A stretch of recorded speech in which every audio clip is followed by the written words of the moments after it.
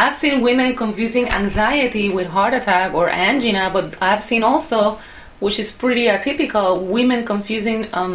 acid reflux with heart disease, and in fact they may be having a very significant coronary lesion after we do the cardiac catheterization. So it's important, especially if the woman has high risk factors like diabetes, hypertension, hyperlipidemia,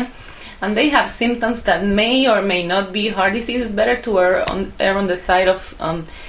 testing the person or that woman, because we may miss an important diagnosis, and we may be missing a heart disease patient if we just attribute that the patient has anxiety or reflux.